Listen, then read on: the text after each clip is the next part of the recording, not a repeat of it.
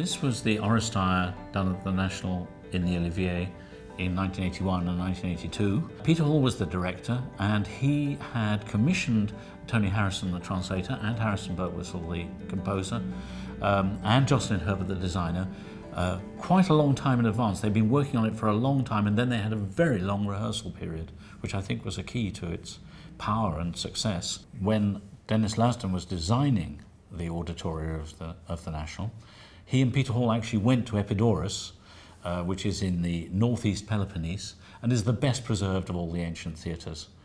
It dates from before 300 BC.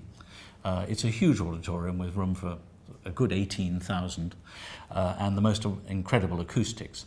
And Denis Lasdun's design of the Olivier was quite explicitly informed by, not exactly modelled on, but the whole idea of the circle of seats, the circular stage, the way that all the seats, there's a kind of democratic quality to the seats. There's no such thing as bad seats. The ancient Greek theatre at Epidaurus had only started putting on plays in modern times in the mid-50s. I think it was 1955.